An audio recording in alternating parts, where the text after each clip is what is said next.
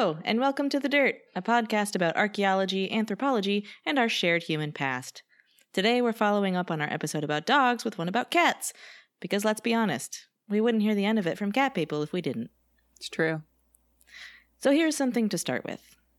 Cats and dogs both have a huge amount of variation within their species, dogs more so. So a carryover from last week, think about a Great Dane and a Chihuahua. Those are the same species. Cats are diverse, but not nearly as diverse in size and shape as dogs. A lion and a house cat are not the same species. In fact, they're not even the same genus. Big cats are actually in the genus Panthera. The huge variation in dog morphology has everything to do with selective human breeding and the various traits we've desired in dogs over millennia. And the smaller range of variation in cats speaks to a different sort of relationship between humans and cats. It's still domestication, but cats were slower to decide that they wanted to commit to the relationship. That said, Felis catus has had a very long history with humans. Ancient Egyptians may have first domesticated cats as early as 4,000 years ago, which, doesn't hold a candle to the 20,000 years ago for dogs. All right, dog person. Oh yeah, well, I'm just saying. I'm just saying. But, plentiful rodents probably drew wild felines to human communities.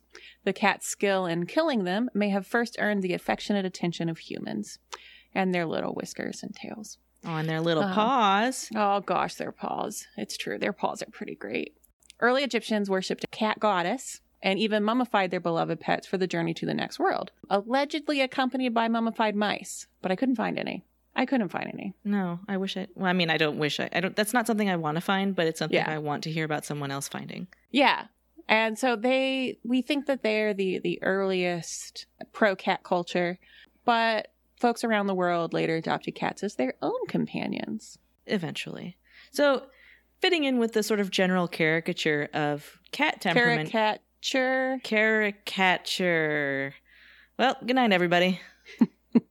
So fitting in with the general view of sort of cat temperament, we can sort of say that cats domesticated themselves.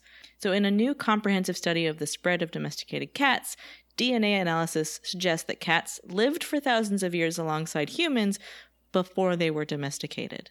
Wait, so they lived for like in Genesis, where everybody lived for like several centuries? No, not like Methuselah the cat, like generations of cats existed alongside generations of humans. Okay.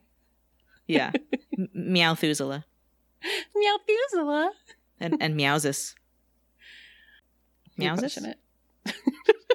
Is this mic on? So, during that whole several thousands of years where cats were like friends with benefits with humans, their genes really didn't change very much from those of wild cats, apart from picking up one little tweak, the distinctive stripes and dots of the tabby cat. So, researchers surveyed the DNA of more than 200 cats spanning the last 9,000 years. Obviously, some of these cats were no longer alive, including ancient Roman cat remains, Egyptian cat mummies, and modern African wildcat specimens. So 2 major cat lineages contributed to the domestic kitty cat that we know today, and this study was reported recently in the Journal of Nature, Ecology, and Evolution. Unlike what we were talking about with the domestication of dogs, it actually does look like cats were domesticated 2 different times in 2 separate places. So the early ancestors of today's domestic cats spread from Southwest Asia and into Europe as early as 4400 BCE. And so this was probably cats hanging around farming communities in the Fertile Crescent, so Mesopotamia, what is modern-day Iraq, Iran, about 8,000 years ago. And then they settled into this sort of mutually beneficial relationship as a rodent patrol. It wasn't that humans were selecting cats for their ability to kill mice. It was just nice to have the cats around because they killed the mice that would otherwise eat the grain that humans wanted. And so... Yeah, and it makes sense with the timing. Yeah, exactly. Because if cats started showing up around farming communities around the time that farming communities started popping off, like you have these grain stores that you're keeping and you need that grain for the whole year. Yeah, and so it's probably not a coincidence. No, No, So not the at all. cat's rolled up then. And it's sort of one of those things that we were talking about last week as well with commensal species like foxes and raccoons. Cats are essentially like a secondary commensal species. Like the mice are really the ones that are hanging around for the human refuse, the grain, but the cats are benefiting from the mice and from eventual human attention. So a second cat lineage consisting of African cats that dominated Egypt spread into the Mediterranean and most of the Old World, so Europe, beginning around 1500 BCE. So the Egyptian cat probably had behaviors that made it attractive to humans, more so than just being effective rodent killers. They might have been more sociable and more prone to being tame. Surprisingly, wild and domestic cats show no major differences in their genetic makeup, and one of the few traits available for telling them apart was the tabby coat marking, and that really only became a common feature of cats in the 18th century in Europe. And so in the 19th century, cat fanciers began selecting cats with particular traits to create fancy breeds. Oh, fancy cats. So fancy. Cats that lift up their little pinky paws when they drink from their teacups. The indoor cat became a thing much, much later than the strictly companion dog. Yeah. And so indoor cats, as we understand them today, they're kind of a 20th century invention. Because what do you need that cat to be able to do inside if it's an inside cat? Pay the rent? God, I wish. Yeah, that would make me a cat person. How about poop in a box? Yep. Kitty litter was invented in 1947. That's surprisingly late. Yeah, by an American hero named Ed Lowe. They were just out there pooping in your victory garden before that. You can't beat the Germans that way. Yeah, exactly. And so before then, until 1947, every cat was kind of an indoor-outdoor cat. So that's what folks would do. If their cats were working cats that were in barns or cellars or just around on the property, or if they were their house pets, they would come in at night, but they would go out to do their business. Right. And when they go out to do their business, sometimes the business that they do is murder. So, unfortunately, the thing about indoor-outdoor cats is that when they are outdoor cats, they do a lot of killing. So they can often, when cats enter an area where previously there have been no cats, they can have a really detrimental effect on local wildlife. So we've got a few case studies of that. The first one is in Australia. So historical records date the introduction of cats to Australia. So cat, Australia, cat, at around 1804. And then cats first became feral around Sydney by 1820. So that didn't take long. Cats may play a role in Australia's altered ecosystems. With foxes, they may be controlling introduced rabbits, which is great because rabbits are a huge pest in Australia and they ruin a lot of farmland. But also, unfortunately, they are believed to have been a factor in the extinction of the only mainland bird species to be lost since European settlement, the paradise parrot. This is why we can't have nice things. Cats in Australia have no natural predators except dingoes and wedge-tailed eagles. And so wherever there aren't dingoes or eagles, the cats are an apex predator. Which of those are venomous? All predators in Australia are venomous. Science. Okay. So here's some stats that really startled me. This is from the U.S. This is from an article in Business Insider. Domestic cats, and this is both cats that are stray and cats that are kept but allowed outside, kill between 1.4 and 3.7 billion birds, billion with a B, and between 6.9 and 20.7 billion mammals, so mostly things like mice and shrews and rabbits and squirrels and voles, each year in the contiguous U.S. This is a study published in 2013 in Nature Communications. So free-ranging cats are likely the single greatest source of man-made mortality for U.S. birds and mammals. Researchers guess that a single cat may kill between 100 and 200 mammals annually, and so that means 3 and 8 billion mammals, and that's, I guess, the low end of the estimate. So I didn't realize those numbers were so high.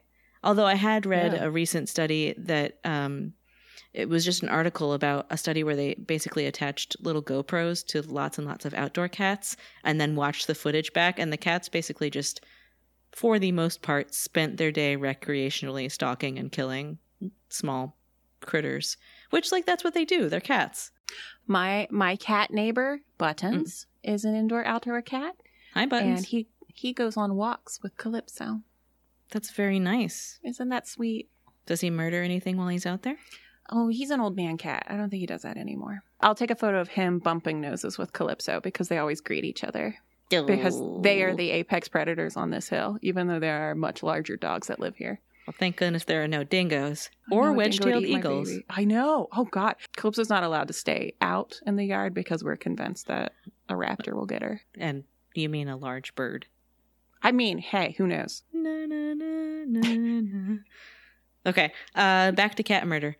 Not murder of cats, murder by cats. Yeah. Tell me about a notorious murderer. Well, so island cats are thought to be particularly deadly, despite the name island cat, which suggests sort of a more really laid back, relaxed demeanor. No, so if a cat is a predator on an island, the things that it's preying on can't easily get away unless they can fly or swim. God. Oh my God! It's a bounded environment, right? Yeah. No, that is wow. Islands just got so much scarier. You're too big to get eaten by a house cat. I don't know. This got weird. I know. A study published several years ago in the journal Global Change Biology estimated that island-dwelling feral cats have contributed to at least 14% of the world's bird, mammal, and reptile extinction. The whole world. 14%. So the authors of that study also estimated that feral island cats were the primary threat to 8% of all critically endangered birds, mammals, and reptiles on Earth. Good grief. So here's a very specific case of one particular cat drastically affecting the population of an island species.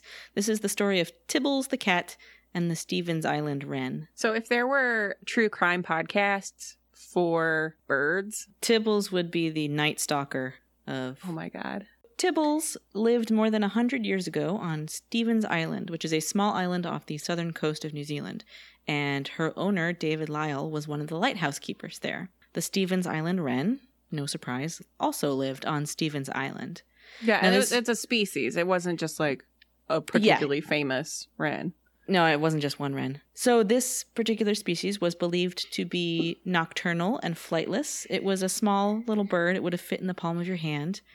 But it would have been sort of much like the kiwi bird that still is around in New Zealand, although that too is an endangered species. Thanks, cats. I don't know if we can blame cats for that one. And it probably scooted along the ground and ate insects as other surviving species of similar New Zealand wrens do today. So the Stevens Island wren wasn't always just on Stevens Island. The fossil record actually shows that the little guy also once roamed all of New Zealand. But by 1894, invasive species brought by Europeans had all but wiped it out, except on Stevens Island. So 1894 was just a bad year all around for the Stevens Island wren, because that's also when David Lyle moved to the island, bringing his sweet Tibbles along. And Tibbles, she liked to eat Stevens Island wrens.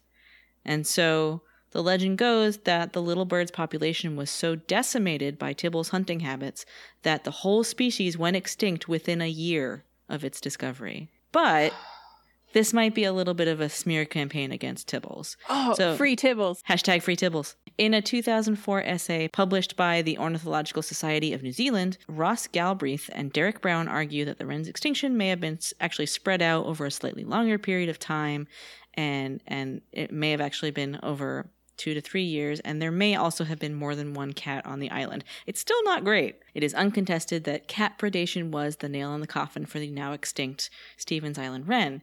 And so Tibbles, whether she deserved it or not, has become the poster cat for the dangers posed by outdoor cats to indigenous species. So how about I fill you in on some cats through history and literature? Have you compiled a catalog? Yeah, I guess I have. We're going to start with the father of history, Herodotus himself. I know him. Yeah. Yeah. I'm going to start with what I know. He freaked out about domestic cats in Egypt. Like good freaking out? Like he loved them? Or he was just... Oh, God, I love that! The idea of him just being like, oh, my God! Well, that's what little paws. That's what I thought you meant.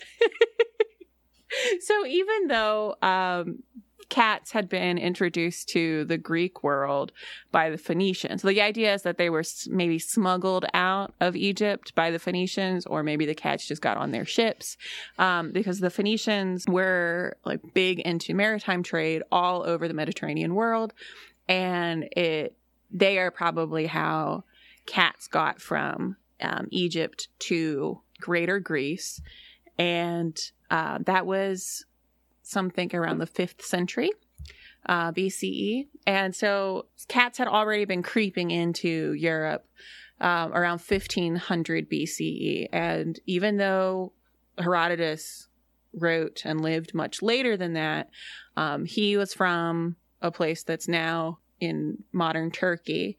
And not everybody had seen cats. And so he had only seen wild cats. And so, when he was writing about Egypt, he was just like, oh my God, they got all these cats. They're walking around and everybody's acting like it's not a thing. And so the Greek word for cats was ailuros, which means thing with the waving tail, or the swishy-tailed thing. Oh. Yeah. That's fear of cats is ailurophobia. Yep. That's why. Checks out. Yeah. And but people knew about cats. Aristophanes, the playwright who wrote wacky comedies, there was a punchline in there. It's like, oh, the cat did it. And so you like blame things on the cat. Is that like the butler did it, or like the dog farted? Yeah, I think more the latter. I don't know if cats were like murdering. I mean, we just got done with a whole households. section about how cats are tiny killers. They were doing outdoor murdering. Maybe it was the butler did it in The Frogs. Oh, nerd. Oh, sorry. No, I'm leaving that in for like the 3 people that will understand that reference. Oh, no. Hi, Elizabeth. So cats were known enough that you could have a punchline about cats in a play. Sure. And then also, since last week we talked about a puppy mosaic in Pompeii, the Kawekanem mosaic, there's a mosaic in Pompeii that features a kitty killing a bird. But the cat looks like on super brand. Yeah, the cat looks like super strung out. Like it looks like it's been rolling around in catnip. Like the eyes are really weird. I'll put up a photo of it, but it's okay. Yeah, we'll put that up. It's basically like if you're like Amber, describe a cat to me, I would describe that. I'm gonna shift gears here and go into specific cats in like gods and otherwise. So in Norse mythology, Freya, well, she was what? She was the goddess of like agrarian stuff. Yeah, harvest goddess. Yeah. So I guessed this because she had her chariot that was pulled by her cat steeds. So she had 2 kits pulling her chariot, and farmers would leave pans of milk out in their fields. So like it's like for Santa. In Egypt, there was the goddess Bastet. Right. Later, during the Hellenistic period, when syncretism was happening, and so syncretism is where you have 2 religions or just like 2 ideologies that kind of borrow from each other and become something new. In the Hellenistic period, when Hellenistic, having to do with Greece, Bastet was consolidated with Artemis. And they had like similar qualities to begin with. And I kind of think that's sort of cute that you would have a cat-shaped deity that's also the hunting Artemis. goddess? Because she's... And so Artemis and Diana were both shown with...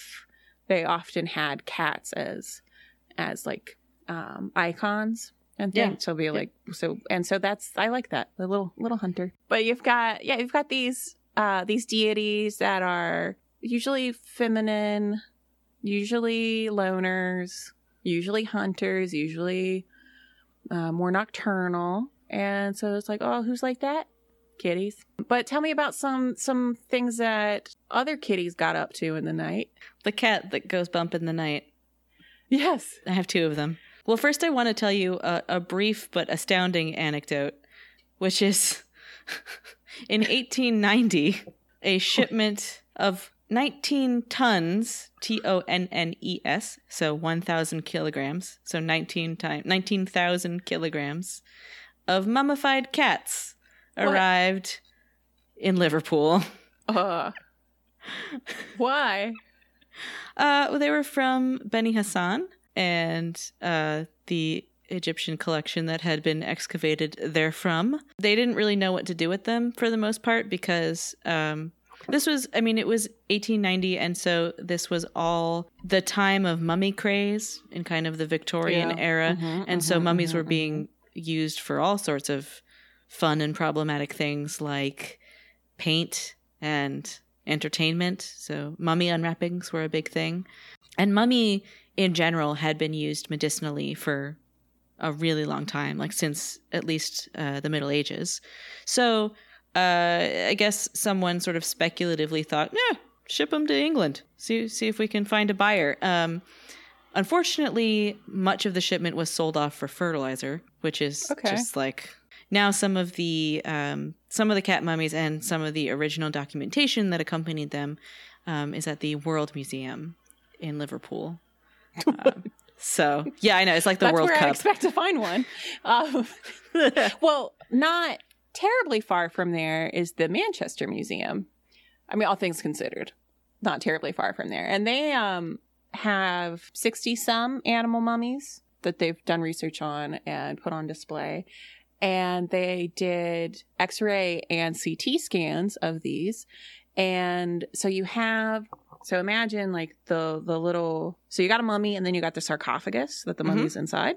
Yep. And the sarcophagus is shaped like the animal that's allegedly inside it. People would do this for a variety of reasons. Either it's their pet that they are giving a burial service to, or it's something that's going in as like a votive offering or something, or it's an offering in a temple. So it's something that you would buy, like I guess like you can like buy a candle to light in a church. It's something that is available sort of there at the place of worship.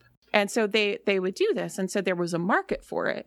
And it seems that there were scams because of these mummies at the Manchester Museum. When they scanned them, there weren't always complete skeletons of the so you'd have like a cat mummy and there would only be like part of a cat in it. Ooh. Or something that wasn't a cat at all or nothing.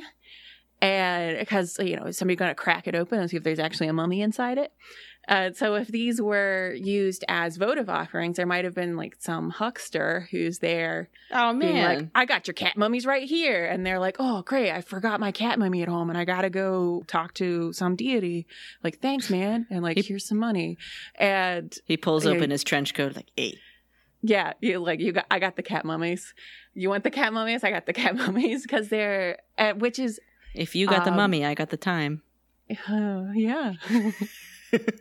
and so I just find that really like fascinating and sort of, I don't know, almost comforting that people have been ripping each other off. There have been cheaty cheats for thousands of years.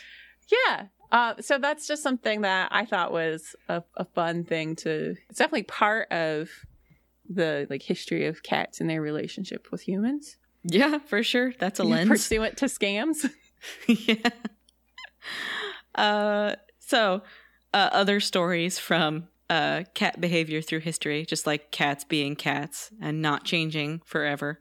In July 2011, a teaching and research assistant named Emir Filipovic, he's at the University of Sarajevo, and he was paging through a medieval manuscript, and he discovered pages of the book stained with the inky paw prints of a cat, and we'll put a picture up on social media. It's so cute, but I can imagine how miffed the owner / scribe of the manuscript would have been. Well, not as miffed as this next guy. Yeah, I know. This is just so typical. So this is another medieval manuscript, and in the sort of margins of the page, the scribe of the book has written, quote, "Here is nothing missing, but a cat urinated on this during a certain night. Cursed be the pesty cat that urinated over this book. Because of it, many others did too. And beware not to leave open books at night where cats can come." I mean, that's what you get. Don't leave your books open. And there's a blank, more or less a blank column. Yeah. So there's like one column of text, and then there's a column that has a watermark on it, for lack of a better term. And then his little note. And then there's like some kind of badly drawn like mouse kangaroo creature, which I think that's like, supposed to be a cat, right? Yeah. And then like a finger, like fingers pointing, being like, it peed here and it peed here, which I just love. But he like got out his quill and was just like, oh, that's how cats do. So when did cats start? And like, how did cats?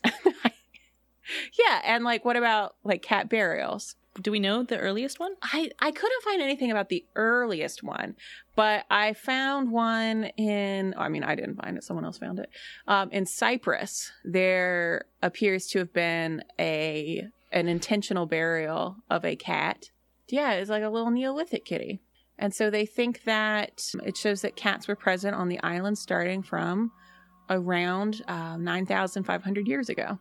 Now, there is a pet cemetery that was in Egypt, but this was sort of Roman era Egypt. And so there was a whole mess of cat burials. And so that's much later. That's in the 1st century of the Common Era or so. I found some stuff definitely in the BCE side of things. Maybe the most convincing image of a potential pet from the first couple of centuries BCE is in the Musée d'Aquitaine in Bordeaux.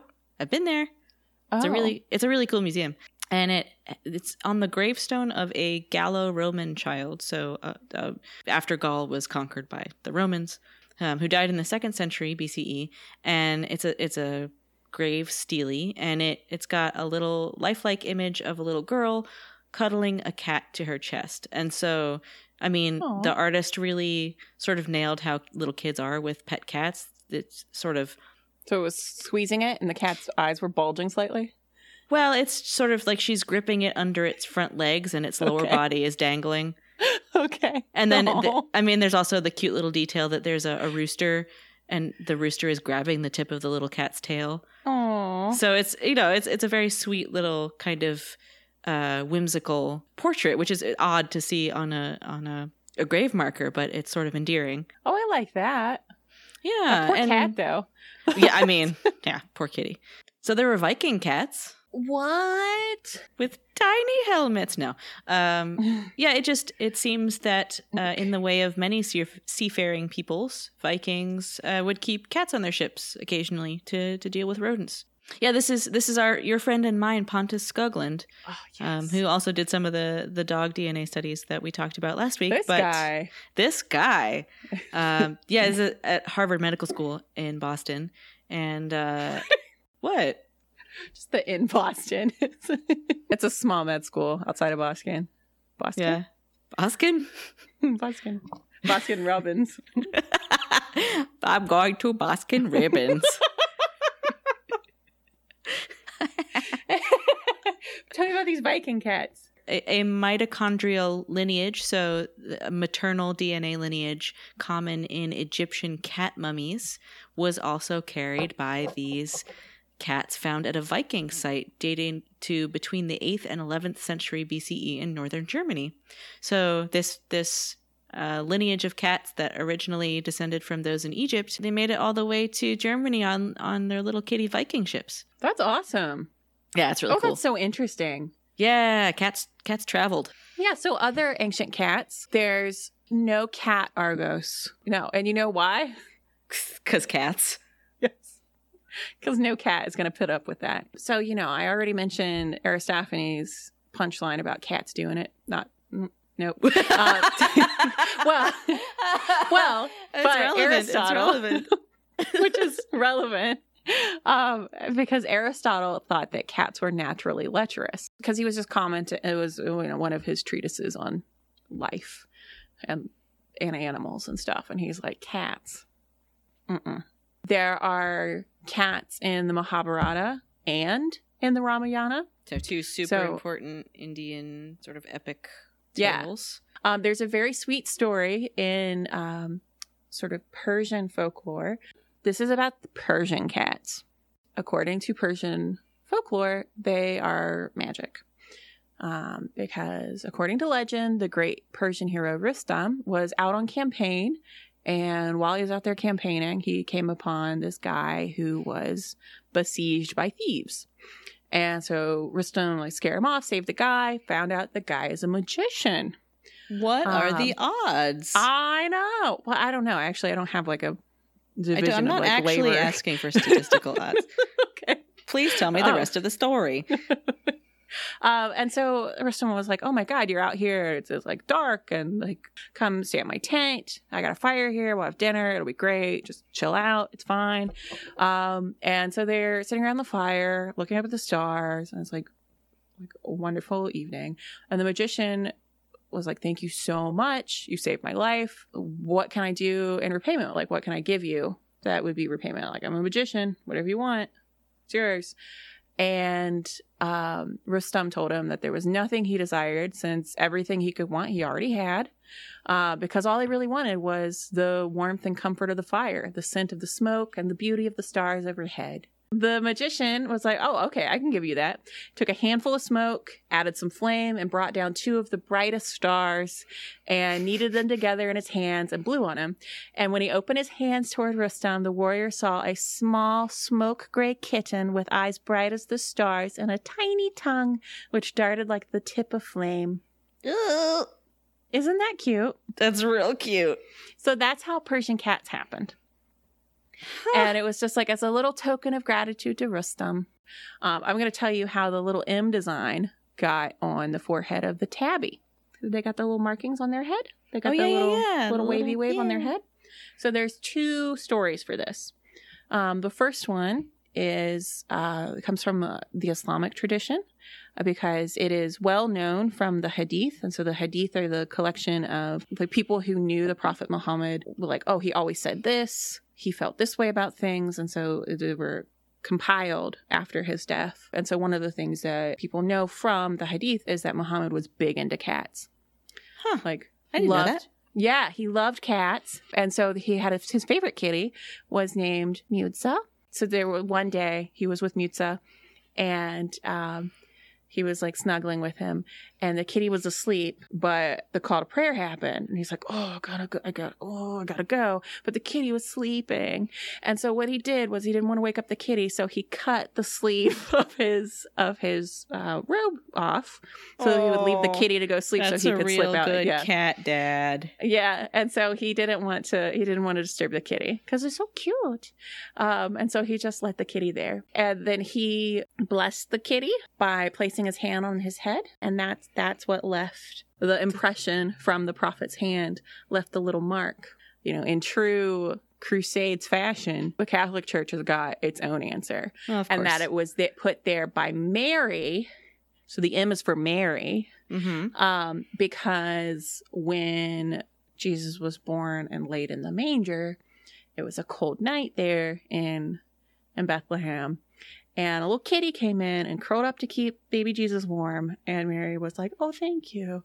And petted the little kitty on its head. And she left the M. Now, this is where I get confused, because that DNA study that I read said that tabby cat markings did not arise until the Middle Ages. But both of these are cats are much beloved by these very divine figures. So cats are pretty great.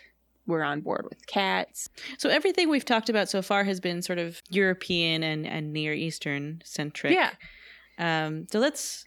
Yeah, you've got some great... Scoot east a little Greater Asia cat stories. Yeah. For me. So we're starting with a little bit of archaeology. So in 2001, Chinese researchers discovered cat bones in agricultural settlements in Shaanxi province. And they were growing cats? They were growing cats. It was a cat farm. Yep, it was agricultural. So they determined that these cat bones were from around 3500 BCE, but they couldn't tell if they were from fully domesticated cats or from little wild cats. And so recently, it has now been established that they belonged to the leopard cat, which is a distant cousin of the western wildcat and sort of the great granddaddy of all modern domesticated cats. So these were commensal-ish wild cats that were hanging out in agricultural settlements in China, just the same way that they had been doing elsewhere in the agricultural world. So that's neat. The cat has a long history in China, and despite this, the Chinese zodiac has no cat. There's a rat. There's a dog. There's no cat. Oh man, don't tell these people in that study we're going to talk about at the end. So, well, I mean, there's a legend to account for it, though. Okay. So, legend says that it's the rat's fault because the rat neglected to wake the sleepy cat on the day of the race that would determine which animals would get to be included in the zodiac. So, as a result, the cat missed the race, and then the cat hated the rat, and then, cats chase and eat rats, so that checks out. Why are you making this rat do all the labor? I know. All why the is emotional labor in this relationship? Why is the rat your alarm clock? So there's another theory also that says just like cats as pets weren't a thing yet when the zodiac was created. So, I mean, I know which one I believe. It's definitely the cat race. So moving on to Vietnam. The Vietnamese calendar borrows from the Chinese calendar, but they made some switcheroos. They replaced the ox with the buffalo, and they replaced the rabbit with the cat. So I get the first one. So the water buffalo is, it's the cow of Vietnam. It's prized among farmers. But why the cat? One theory says it has to do with a word mix-up. There's the Chinese word for rabbit, and then there's another word that specifically refers to the year of the rabbit. Oh, okay. And because Chinese is a tonal language, and I don't speak it, I'm probably going to do this wrong, but Americanized, that year of the rabbit word is Meow, which sounds a lot like Meow, which is the Chinese word for cat. Which is great because, that's the noise that cats make. Meow. Well, the ancient Egyptian word is Meow. Yeah, I mean, what are you going to call that thing that makes that noise that sounds like Meow? All of that sounds like the Vietnamese word for cat, which is Meow. So makes sense. Yeah. So cats arrived in Japan as stowaways on ships that came from China with sacred Buddhist scriptures in the mid-6th century. By the Edo period, which is 1615 to 1868 CE, Japan loved cats. And there's just buckets of cat-themed art from that time, but my favorite, and by favorite I mean I hate it so much, but I can't not look at it, is this print of sort of Japanese geisha types and sort of male companions having a super fun time, except that their faces are cats and they have cat ears, but they also have like human noses. And I have to put it up on social media in order to just sort of diffuse the burden of having seen it. It's from a technical standpoint, it's beautiful. Oh, it's a beautiful woodblock printing. Yeah, for sure. I hate it. Yep, hate it. Humor is culture bound. Yeah, absolutely. We are for sure outside of the culture in which this was created. So, wow. I mean, look at it. Just look at it. Yeah, we'll let you decide for yourself what you think. Yep. So when you think Japan and cats, probably the thing that a lot of people think of is that cat with the wavy paw from every sushi restaurant ever, the maneki neko. The thing that I didn't know and didn't realize because I clearly don't pay attention to my surroundings is that the paw changes depending on what you want. So if the cat's left paw is the one that's waving, it's for customers, and the right paw is for money. Aww. Is in order to beckon those things to your establishment. And so it's sort of ubiquitous in Asian businesses, but no one really knows where it comes from. The earliest mention of a maneki neko statue might be from a diary from 1852 kept by a state official. But there's a couple of, again, legends about how this tradition arose. One of them says a samurai, or a feudal Japanese lord, rich guy, took refuge from a rainstorm under a tree and then saw a cat that beckoned him to enter a temple, and he did so. Immediately after that, a lightning bolt struck the tree that he had been underneath, and so in gratitude, he created this statue. That's nice. Oh, that's nice. This story is not as nice. Oh, okay. So just a warning, there is some cat damage in this story. This story stars a geisha and her cat and a really dumb guest and a snake. Oh, no. So the kitty cat came up to his owner, the geisha, and pawed at her in the way that kitties do. And the guest mistook the cat's pawing for clawing and cut off the cat's head. But the head landed on a snake that was about to attack the geisha. And so the guest's response was just sort of, whoops, my bad. And then he commissioned a wooden cat to be carved in the likeness of the geisha's cat. Well, that top to bottom is an awful story. Yep. And so finally, maybe one of the most famous cats to ever come out of Japan, Hello Kitty. So in the 1960s, the company Sanrio, which was, I didn't know this, a silk and produce company, they started a line of these cute little things that were, in Japan, there's this custom of, for lots of occasions, you give little gifts, so thank you for your hospitality or a gift of well-wishing, that kind of thing. Yeah. And so this I got you a little something. Yeah, exactly. Yeah. And so Sanrio started making these super cute little figurines, and Hello Kitty was one of the results of this line. And yeah, because Sanrio they've got like this little penguin and Pingu. There's a little black cat. And yeah, there's dozens of them, and they're all really cute. However, I'm gonna break this news to you. According to Sanrio, Hello Kitty is not a kitty. She's a cartoon character. She's a little girl, but not a cat. She's also not Japanese. She's British, and her name is Kitty White. So everything that you knew is wrong. Also, the article that I saw this in referred to Hello Kitty as a mouthless sensation, which I do not like at all.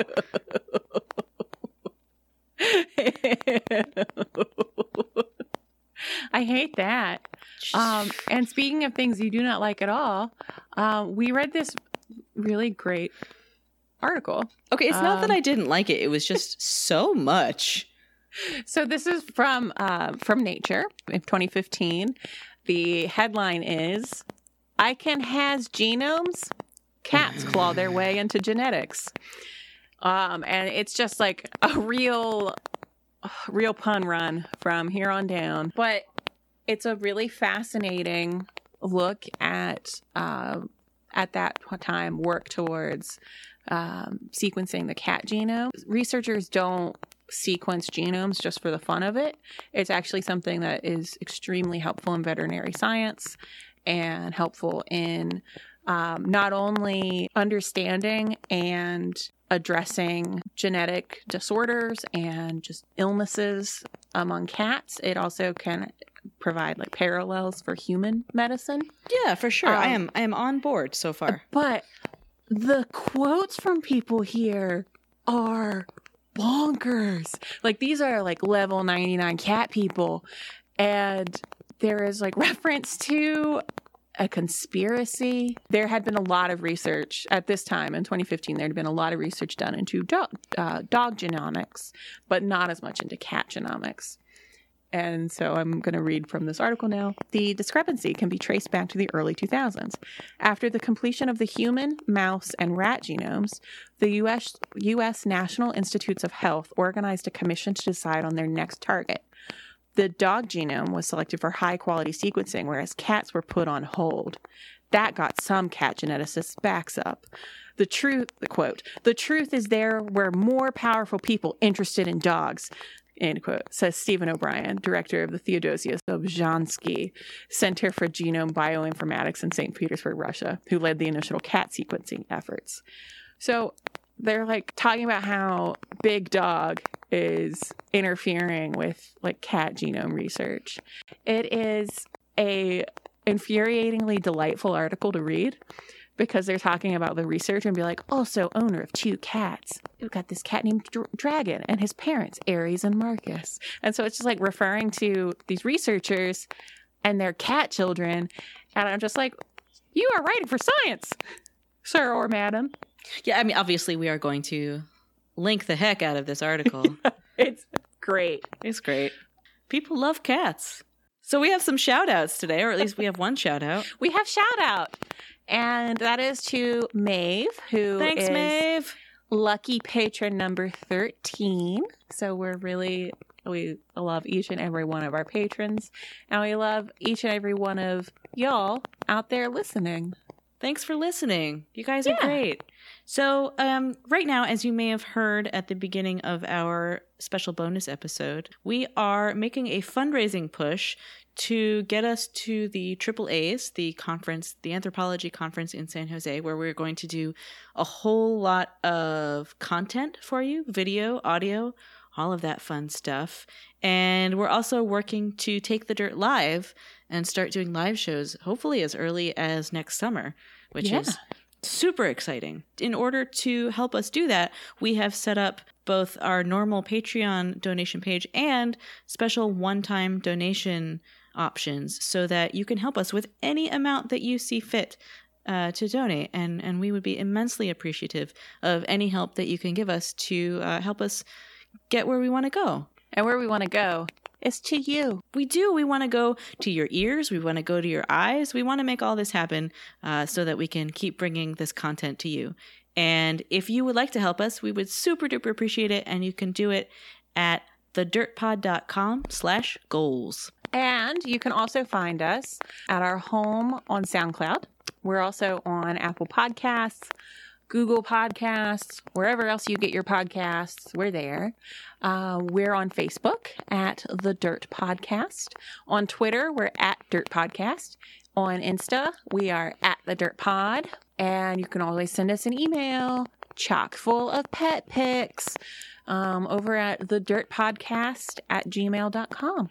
And you can visit our website, which is thedirtpod.com. And you can see all of those social media. Yep, feeds. It's all linked there. We're going to have lots and lots of great photos, except for that one scary Japanese one, on social media. So we hope you will enjoy that. We'll see you there. We will see you on the social media, and we will be back in your ears same time next week. All right, well, until next week. Meow. Take care. We love you. Bye. Bye.